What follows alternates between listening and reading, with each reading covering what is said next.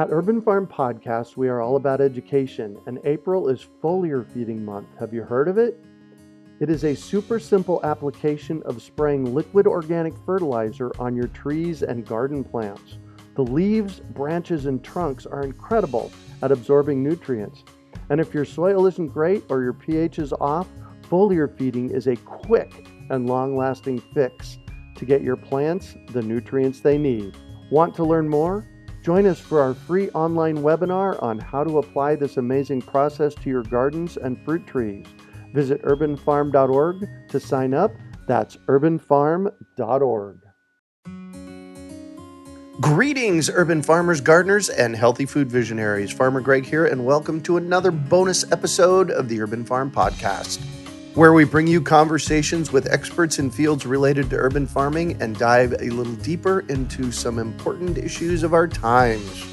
Today, we're chatting with our seed expert, Bill McDorman, as he shares some seed wisdom and discusses thoughts and concerns that might occupy the minds of those of us who are saving seeds.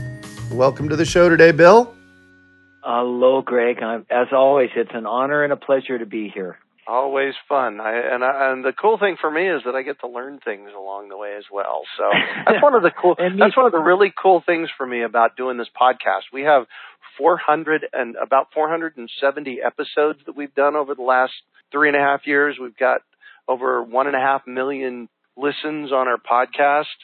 And every time I do an interview with somebody, I get to learn something new.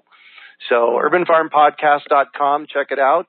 And this event, the Seed Chat, is always recorded and put up as a podcast as well. So there you have it. Have access to it later. Yeah, it'll be great. Exactly. Welcome, Bill. So what on earth are we talking about tonight? Well, I just got finished teaching a seed school in a day, and it was a great event. And we did, I think there were 9 individual modules, we call them, lecture topics. In a day, but we've learned, part of this comes from the permaculture movement. People don't want to sit and pay attention for more than, 12 to 15, 20 minutes max. So we do short lectures.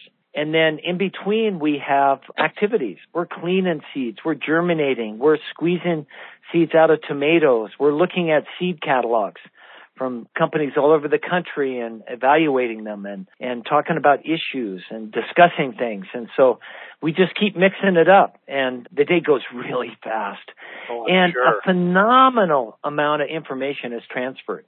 And it's taken us 8 years, 9 years to figure out, I just felt like it was, what we did was the culmination of all of it. We finally got the ball, when you conquer a new subject or a new thing you're doing, and you try and you try and you try, and then finally one time you look back and you go, wow, that's probably the best we've ever done. That was it, Yeah.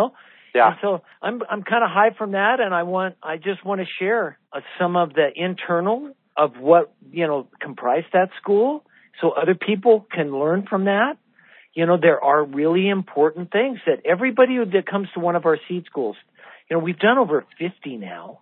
Wow. Greg, we've got way more than 1,000 graduates. And so we just learned a lot, too, from all of them. Everyone's ever come. And part of that is what's important to them. What do they need? And so that our program now, I think, really interfaces and connects with that really well. Everybody seemed pretty satisfied. So, well, I want to just tell everybody that we have a special offer for them toward the end. You guys got a grant, and I'm just going to plant the seed here. It's called Expanding Seed Knowledge Exponentially. So anybody that wants to actually learn this stuff well enough to go out and teach it, you're going to have an opportunity to touch on that too here in a little while in our conversation. So. Yes, thank you for doing that. That's great. Mm-hmm. Yeah, so this is all building. There's a reason for what we're doing. Well, I want you to review something for me, because I actually was at the residential week-long, I think it was a week, in Tucson, Arizona in June of 2011. And I think that was like the second or third seed school that you'd done, right? Right. I think you're right. Can you give us a history of, of your memory history of how seed school came to be? Well, yeah, Seed School came to be because I woke up one night in early 2010, and I had a dream about just how difficult it was for me to get started to learn about seeds.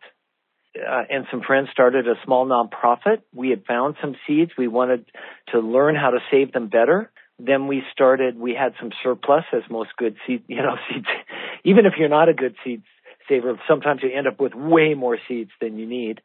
So we wanted to, share them. And this is back before the internet, before you could sell them. There was no eBay.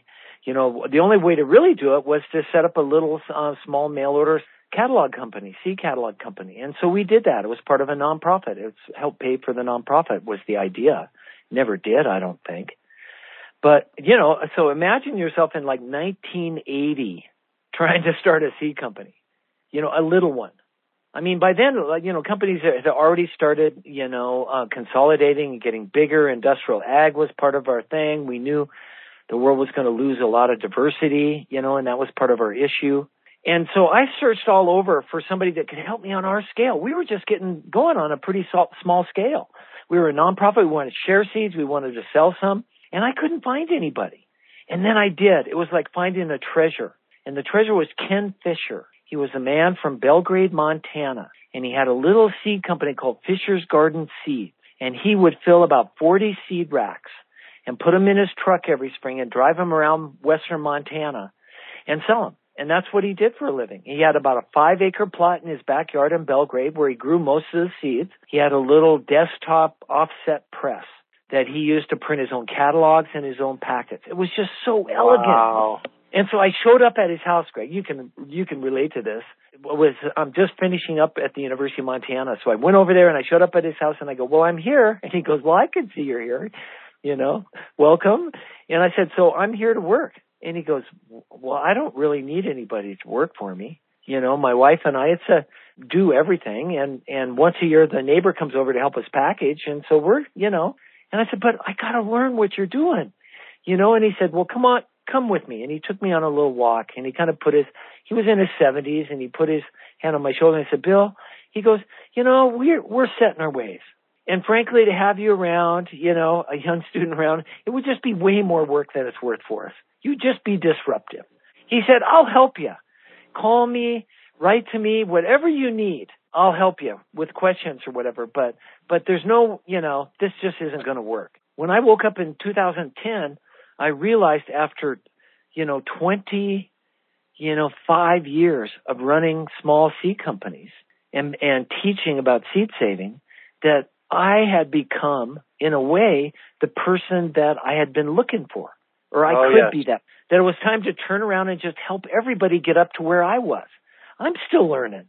There's so much to learn, but I had learned a lot. A lot of it was trial and error. A lot of it I probably could have missed early if Ken had let me, work with him and actually hands-on and be there. And so Seed School started this idea. Was actually the first one was 10 days. To try to encapsulate everything I'd learned in 25 years, about what was going on. And then we shortened it to 6 days. That was the program you went to. Mm-hmm. We've done a number of those programs. And then we got a call to do it in a day. I think it was Fairview Gardens, Michael Abelman. Oh, yes. Operation in California. And they invited me out to speak. And then we didn't really talk about what I was going to do. I was the director at Native Seeds then. And so we land in Santa Barbara and they take us out to the gardens. Everybody's really excited. And I see this big chalk billboard as I walk into Fairview Gardens, and it says, super special tomorrow, Bill McDorman is doing Seed School in a day. Oh. And I go, what is that? What is seed? I'd never even thought, how do you take a whole lifetime, put it into 10 days, and then I squeezed it into 6 days. And now all of a sudden I got to do it in a day? I had no idea how to do it. It was really, so I stayed up pretty late that night, and we had some really, there's some really great people around there in the permaculture movement and Wesley Rowe and all the folks out there. And somehow we pulled it off, and the Seed School, so that was like 2012 probably. And so, the one we did yesterday was, we did 40 of them in between somehow, and they're getting better. And it's a rolling ball, and we're learning how to roll with the punches. And so, if you have any idea that you want to teach or you want to share your seeds and knowledge, let me just tell you a couple of the big things just off the top before we get going. So you can ask all the questions you want. Mm-hmm. Number one is something's happened almost every time when we've done a seed school in another place. And we've done them all over the country. I did them in the Philippines even. Somebody local shows up, sometimes more than one, but at least one person will show up who's the expert, the local seed person. Sometimes they're older, sometimes they're younger, sometimes they came out of permaculture, sometimes they've been doing it their whole life, like Thumbs Heath had been alone in the wilderness for 25 years, doing it. Fantastic plant breeder, unbelievable. And they'll show up and they'll kind of, some are more arrogant than others, but they'll give you some version of the same story, like, who are you? Why are you here from out of town trying to teach us how to save seeds? Wow. And so I always look at them, I smile, and I go, we're here to open up a space so that seed saving can be shared here. You're our keynote speaker. Thank you for volunteering. And every time they take it, and we integrate them, and they become part of the program, and whatever they teach gets rolled into the next one we do. And we've been doing that over and over and over again, and it's so much fun. When you let go of trying to own and control it, and trying to think that you're the expert, if you can learn, and this is the second thing, just learn to be honest about what you know. That my favorite answer to a question now from class is, I don't know. I have no idea. Yeah. It took me a long time to say that, First of all, I just wouldn't say it. I was thinking it, but I wouldn't say it out loud. I didn't want to be embarrassed, and people were looking at me as an expert or whatever. But that's the truth. Just be honest. And if you'll be honest with people and you'll invite in outside people that know what they're doing, you'll have a great seed school no matter what you do or where you're going. And we need seed schools. We need 1 million seed savers to save the diversity we need, to change our politics. That's how we can do this, and to share all the treasures that we're finding. And so climb on. And that's where the title of that lecture came from, or our program with the Lush Foundation, Lush Cosmetics, is expanding seed knowledge exponentially. I'm going to be 65 in October. I'm not going to be as energetic or able to reach out as much as I used to. And so, so I did 50 seed schools. Big deal. Times 20 people, it's over 1,000 graduates. We need 1,000 times that. That's why we need people to step up and learn how to do this.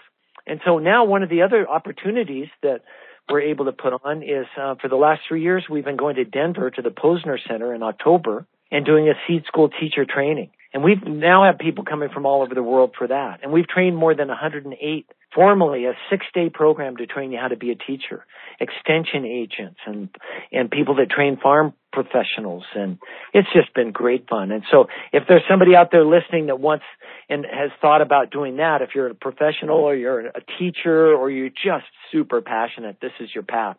Come join that circle of people, because then you've got an automatic backup.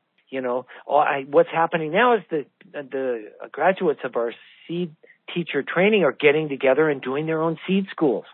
Melissa Desaw just did one in Florida, Southern Seed School. Lance Swigert and Don, I'm trying to think of his last name, are now doing one in Colorado. They call it Seed to Seed School. And it's taking place 1 day a month for 8 months. Wow. On the Western Slope in Colorado. So you can go over 8 months, and it's practical. Those guys both have farms. They both save seeds. In fact, Lance Swigert, Greg, is the only guy I've met since I started doing this in 1980 that grows all his own food. He does go down and buy chocolate bars once in a while. That's his weakness. Right. But he grows all his own food, and he saves all his own seeds. How's that? Yeah, the truth of the matter is seeds are really, really easy to save. I have, in my front yard, I literally have a forest of carrots that have gone to seed. Yes. And I would bet that there will be, there could easily be 4 pounds of carrot seeds that come out of this thing. I actually had an interesting thing happen. Last fall, I had an intern come in, and I thought this person knew what they were doing, so I gave them 4 ounces of carrot seeds. And I said, please go, plant a few rows of carrot seeds. This person used all of the carrot seeds. And it worked, right? Oh, and it worked. And literally there is, I don't know, 400 of them that are going to seed and the 500 of them that are going to seed in the front yard. Oh my God. Yeah. Nature's like that. This whole notion of lack, not having enough, I believe lives only in one place on the planet, and that's between our ears. Because when I look at the abundance, the sheer abundance of nature, especially in the seed arena, everyone should be saving their own seeds. Yeah. And it can be just as simple as planting open pollinated seeds in your yard, letting them go to seed, and let the wind spread the seeds. I have parsley and basil and nasturtiums and lettuce and fennel and all kinds of mint that they reseed themselves year after year after year. Isn't that great? They're trying to take care of you, Greg. We have to listen to them more. Yeah, Wow. exactly. So we have a bunch of questions here, but before we get there, okay, we promised them when we started, really the answer to how do you get to the point of being able to teach about seeds and teach seed schools. And that's where this Lush Cosmetics? Yes. Lush Cosmetics grant that you guys received is about, and the grant's about expanding seed knowledge exponentially.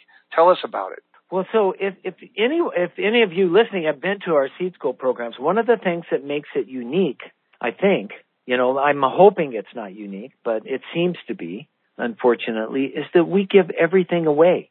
So everybody gets our PowerPoints. Everybody gets the materials we pass out. The idea is for everyone to be successful. We ask that people, give us credit when they use our PowerPoints directly, and I've seen some incredible adaptations. People take them as a base and they make them their own, but it gives you a structure and it makes it really easy for you to go on and design your own program. Because you literally have all the experience of all the people that have ever been to all of our seed schools, and so, it's not ours. We're just passing it on to you. So you get those kinds of resources. We'll also give you all the resources that we've learned about how to sign people up, how far ahead to do it. We even have online registration through our website that we can do. We'll put up your thing on ours and we'll take all the money and we'll make sure you get it or whatever, and all the names and addresses. So it can be really easy. I mean, there's Eventbrite and other things that people can use, but if you need that, we've got that too. And we've got all sorts of other class materials.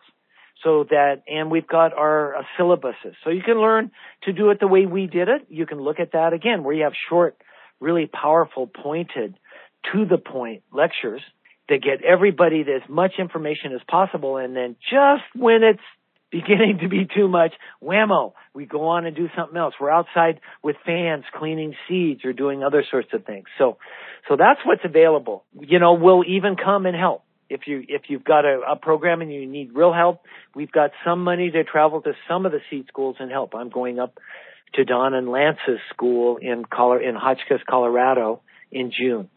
And I'm really looking forward to it. So, this is it.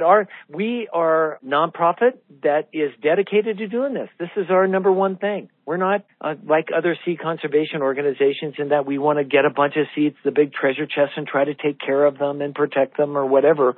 We want everyone to do their own seeds. Every valley, every community, every church, whatever it is.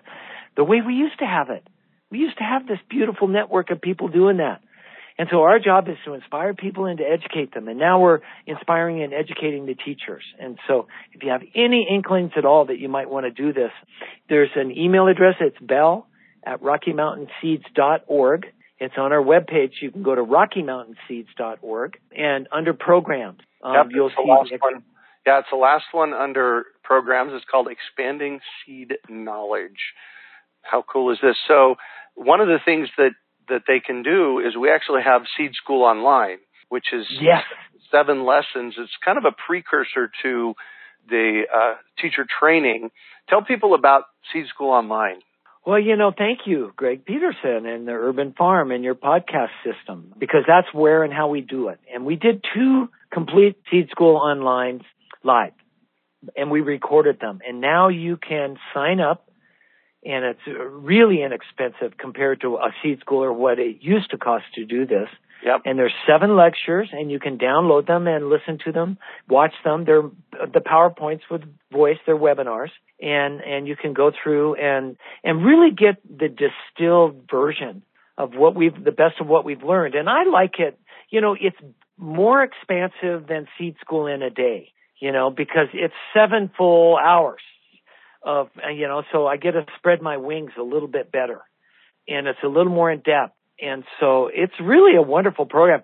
I mean, I don't know how many people have come up to me in the last 3 or 4 years and told me that they did that. And it was, now then they come to Seed School teacher training. Nice. Some are doing their own program. So I think all the basics that you would need are in that program also. And you'll probably tell us they can sign up for that at the end of the podcast, right? Well, seedschoolonline.com is where you go for. Oh, there you go. There's a short video you can enroll. There's all the information there.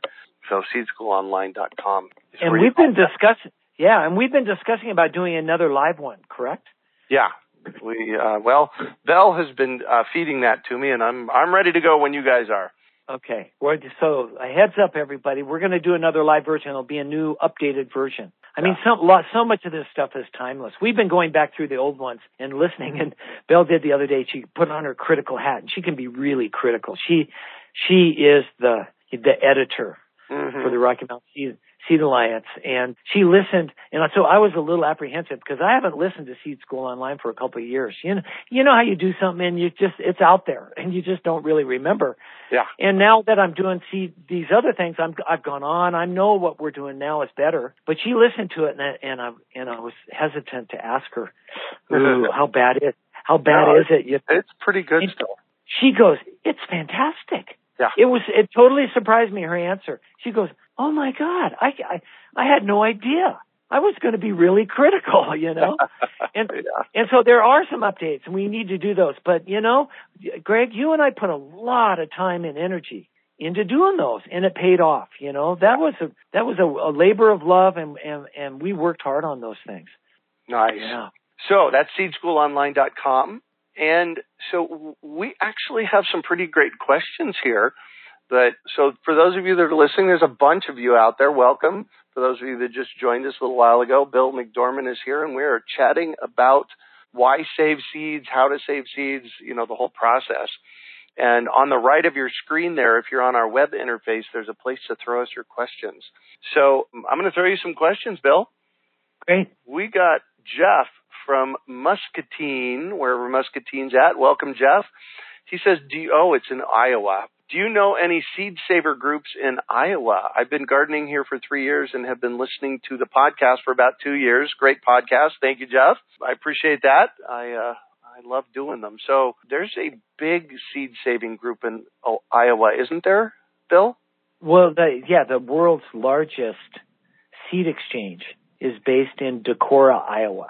Wow. Okay. What's the name of it? They have about, through their members in the past, and I'm not sure the state, seed organizations go through their ups and downs. And so I have another suggestion also. And if I lived in Iowa, the place I would go first to tap into Iowa seed knowledge, because it's more, instead of trying to be the largest seed exchange in the world and a national one, Glenn, I'm trying to think of I'll think of his last name. Glenn used to be a pumpkin and squash grower for Seed Savers Exchange. He moved to Decorah from Idaho. I met him years and years ago in Idaho. Great seed saver.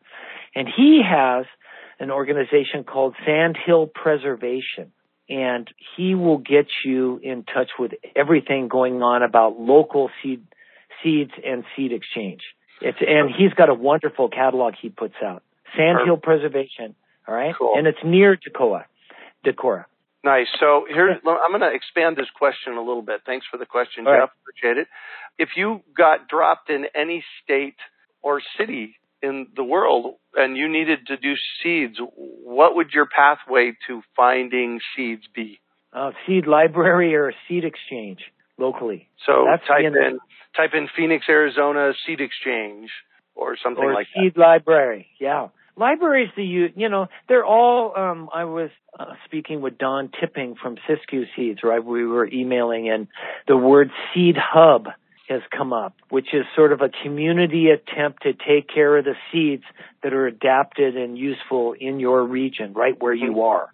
And Americans, we use the word seed library a lot. When I was in Rome at Bioversity International, they'd never heard that word. Even though a seed library is just like what Vandana Shiva is doing in a sense in India, and they're doing in programs in Tibet and Peru and all over the world. They're seed hubs in a way, but we call them seed libraries because we, Carnegie, and we have libraries. And the idea of you could check your seeds out and then grow them and then check some back in is what we resonate with. And so there are about 600 seed libraries now around the world, and many cities in the United States have them.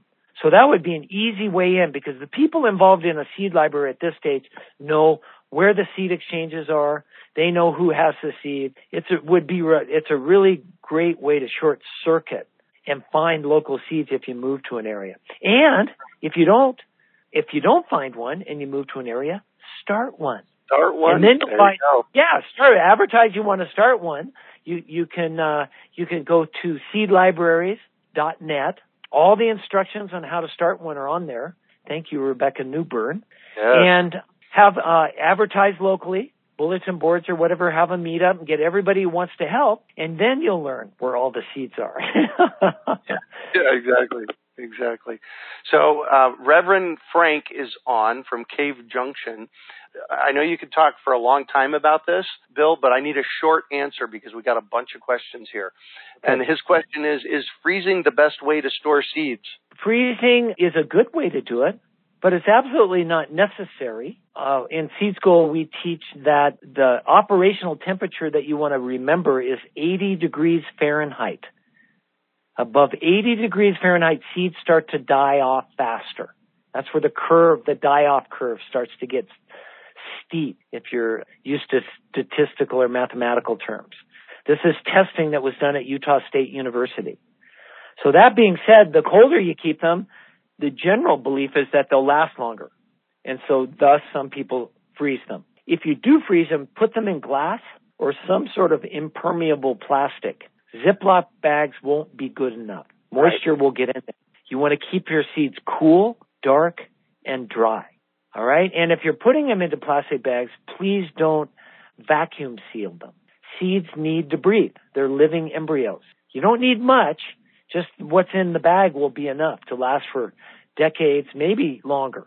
But you don't want to try to suck all the air out or put nitrogen or there's all sorts of other food preservation things. So you want to shy away from that.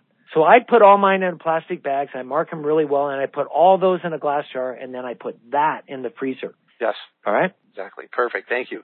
So Joshua from Alameda, that must be in the Bay Area given the question, and I'm going to actually take this question. He says, favorite veggie seed to grow in the Bay Area, ? And then he says, great work. Thank you for the compliment on the great work. And I would say your favorite veggie seed to grow is what do you love to eat? I do a fruit tree program here in Phoenix, and we sell about 5,000 fruit trees a year. And people used to ask me that a whole lot more. What should I plant? You should plant what you love to eat. So, plant what you love to eat. So Joshua does have a question. I'm going to say this is specifically for you, Bill. Favorite species of seed to save? What's your favorite seed to save? Ooh, well, it keeps changing. Right now, this year, my favorite seed to save is 2,000-year-old variety of Tibetan purple barley. Barley. I thought that's what you were going to say. It blows me away. Yeah, how colorful and beautiful it is. Yeah. And we've talked a lot about grains in the past seed chat. So check out if you go to urbanfarmpodcast.com and just type in seed chat. One or two of them will come up with the grains on them. So Lois from Birmingham, Alabama. Is there a way to tell just by looking at a squash seed whether or not it's going to be viable? That's an interesting question. She said she soaked it overnight and wet paper towel, and she doesn't see any signs of germination. It's really hard. You can tell if it's never going to germinate, if it's got a hole in it, or it's been ripped open, or it's all shriveled up. But generally, it's hard to tell. And, never say never and never give up. It could take 5 to 10 days to germinate, just depending.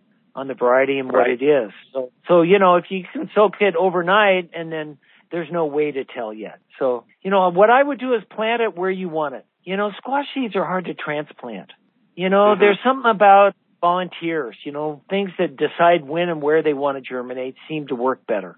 Anyway, so I would go out and be patient and put it in where you need it and take care of it and go see it every morning and give it some energy. And more often than not, it'll surprise you and be okay. So this is from Jeff from Cave Creek. And as I read this question, I am just doing the happy dance over here. And you're going to laugh. You're going to laugh, Bill, when I read this question, and you'll know why here in a minute. Jeff's relatively new to this forum. Is there an organization? Now, remember, he's in Cave Creek, Arizona. Is there an organization or an organized group that has a seed bank that can be accessed? If so, is it strictly related for ornamentals as well? Is there such an organization, and how does one gain access to it? Go! The Great American Seed Up. Seed Up. Yeah, there you go. There you go. The Great American Seed Up is what I was referring to. Oh, and, good. Great. Talk about it. Yeah, an event that we started about 6 years ago. Tell us about it, Bill. Every year, now this is going to be our sixth one? What we do is bring in, this year will be over 100 varieties of seeds, farm direct. They've all been selected. I used about 30 years experience in sourcing things that would work really well here in southern Arizona, the things that will work the best that we can source in large enough quantities to pull this off. And what we do is we come in, we put them in, they're actually popcorn buckets. The idea is big bowls. Turns out that 90% of the cost of a packet of seeds is the packaging and the whole delivery system to get it to you. So if you strip all of that away and you come down to the church where we are once a year in October, and there's big bowls of seeds, and you scoop out what you want, we charge you by the scoop, and you get the best deal there is. It's farm direct. It's like a pop-up. It's like Costco for seeds. And hundreds of people show up. We sell about 2,000 pounds of seeds, distribute them, and then all day long we have classes. And we teach you how to start them and grow them and save them. We got some of the Kari Spencer's there, who's the great author of, City Farming? City Farming, yes. City Farming is her book. She's there doing classes. Greg's doing classes there. He's been teaching permaculture for 30 years in Phoenix, and then I'll come do a little basic seed saving stuff. And so these classes will run. There's a frenzy of people out filling up their bags and getting all the seeds that they'll need. So that's the Great American Seed Up. And it's just great fun. And you can meet people from all over. I mean, people are starting to make an event out of it, and they meet each other once a year there to exchange other seeds and to see each other. So it's really quite fun. Check out greatamericanseedup.org. And if you want to bring one of these to your area, you can shoot us an email and we can talk about how you can do one of these where you're at. If you want to email me, Bill at RockyMountainSeeds.org, we can talk about your question a little bit deeper, Jeff, and I can see how far out you want to reach and what kinds of things that you're looking for. And if nothing else, maybe we can have some of those things at the Seed Up also. So we're here to help. So Elizabeth from Davis, California says, how hard is it to start a small seed company in a regular suburban backyard, about 1/10 of an acre of growing space, given the requirements for separation of different varieties? So she's talking about actually growing her own seeds. Yay, Elizabeth. And then the second question is, have there been any studies done, or is there any information about how contaminated a seed might be if it comes from a sprayed plant? So two separate questions. So let's go with the starting a seed company. Well, you could get different answers. It depends on what your goal for the company is. If you want to earn enough money to make a living in your own backyard that small with a seed company, it's going to be difficult, probably. I mean, unless you grew cannabis, probably. Well, there you go. And got $1 a seed. You can do it. It's relatively easy to do it. To get set up and get started, you can start small. The software, all the problems I had when I started have been solved. You don't have to fill mail orders. You don't have to print catalogs. All the money's in your checking account by the time somebody orders. The order systems are easy to set up.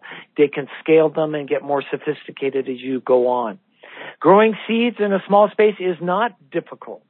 separation requirements for outcrossing crops like cabbages and carrots and those sorts of things means that you can only grow one variety for seed each year. No big deal. Just grow a lot of it. You can grow 5-year supply and then grow 5 other varieties those other years and always have what you need. And then there's actually the most popular vegetable seed in the world are tomato seeds. About 80% of the people that buy seeds, packeted seeds online, buy tomato seeds. Wow. And tomatoes are largely self-pollinating crops. Another flowering crop in between, you could grow 20 different tomatoes on a tenth of an acre in your backyard, or 30 or 40. And if you rotate it, and we used to get enough to run my small company. I had about $150,000 in sales, and we had 40 different varieties of tomatoes. We would get enough seeds for our needs off of 3 plants.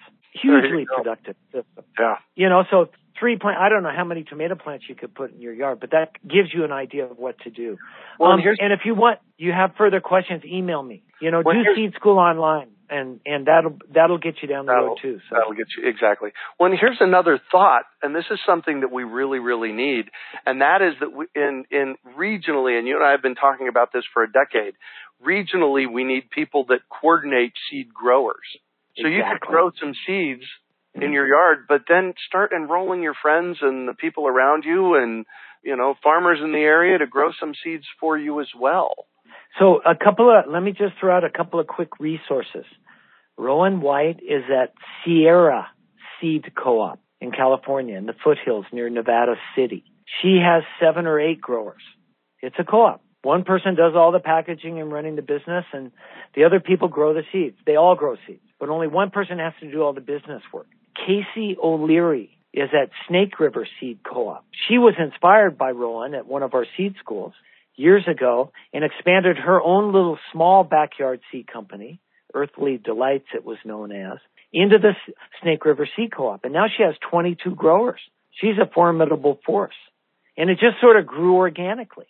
And so, yeah, you're right, Greg. This is the direction we need to go. And maybe if you want, I'm the kind of personality, I just like to have my own little small seed company, I'm not, and I did have contract growers and stuff, but, you get to decide how big you want it. And there's real value in having it small. You're never going to make huge amounts of money being really small, but you'll have a lot of fun. You can make some good money for the time you put in, I believe. And you can have a craft that's actually generational. You could pass it on to your kids.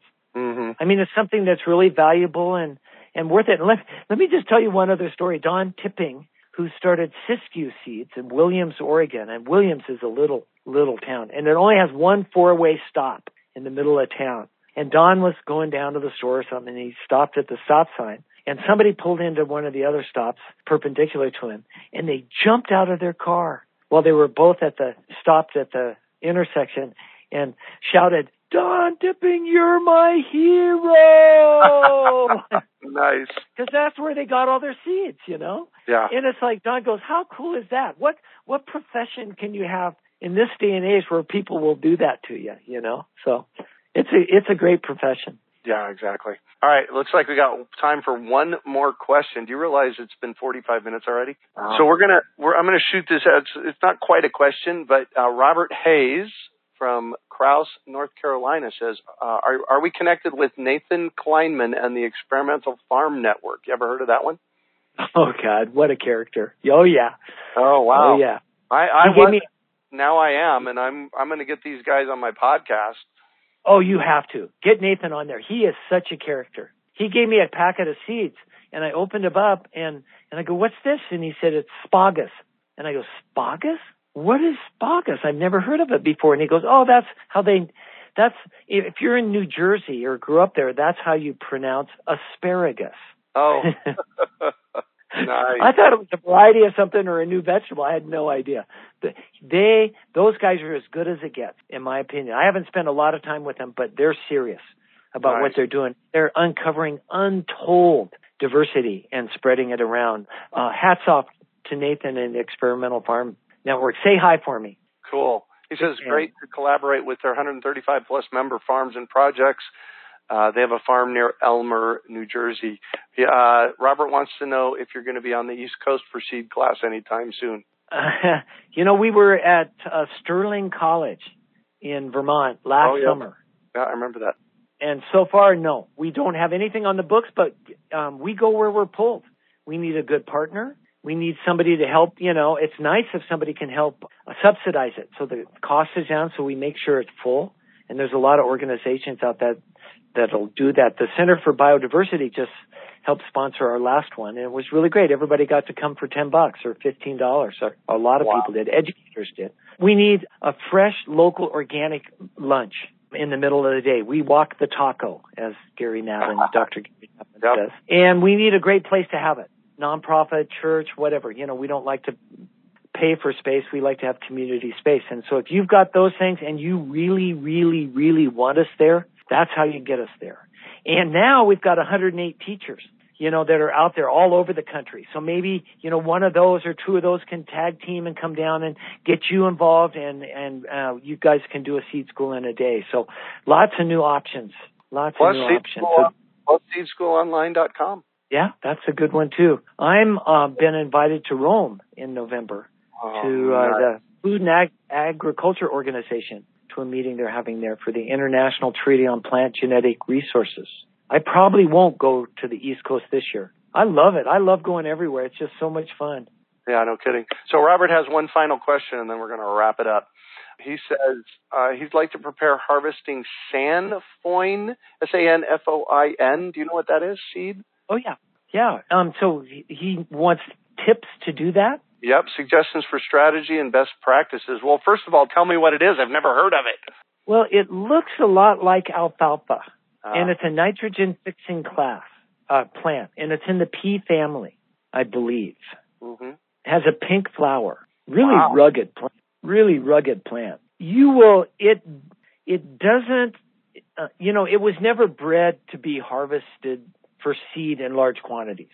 So what that means is that there's variation in its maturity. So in other words, some of the seeds come on and mature, and they'll fall off before others are ready. So you never get all of it. That was my experience. Got it. And so if you have small amounts, you're in a backyard situation or whatever, just go out every day. And what you want are the seeds that are just about ready to fall off. If you can let seeds mature on a plant as long as you can, they'll be okay. Now, if you can't do that, or you're trying to do larger amounts, say a mid amount, what I would do is wait until about half of the plant is ready and really brittle and dry. The seeds are just falling off, starting to fall on some of them. The other ones aren't ready, but it looks like it's about halfway done. I would cut the plants and put them on a tarp and let them finish. Yeah. And then you could thresh them by running over them with your car or stomping on them with your boots or whatever. Now, if you're running a harvester through there, then we better talk. Yeah. And what I could do is probably send you to somebody who does it on a commercial scale already, and you could talk to somebody who's got experience, because that's what you really want. It doesn't matter what you read about it. I always try to find a guy who just did it last year on the scale I'm trying to do it, because there's always new things to learn. So. Perfect. Hope that helped. Robert, so one thing to wrap this up. Thank you, Robert, for this. This is for, let's see here. This is for Elizabeth in Davis, California. Robert says, comment about sprayed land. Please check out Professor Dumick's presentation at the May 3rd through the 6th, 2019 Global Earth Repair Conference on YouTube. Excellent and knowledgeable speaker, especially about glyphosate quantities measured in typical retail grain and bean products. Thank you for that, Robert. So how do we get a hold of you, Bill? What's that? How do we get a hold of you? Oh, Bill at RockyMountainSeeds.org. Or you can go to our website, and my email and bio and everything's on there. And so, just email. If you do not hear from me, immediately or whatever, ping me again. Just send it to me again. I just got a lot of stuff going through my desk sometimes, and occasionally I miss something.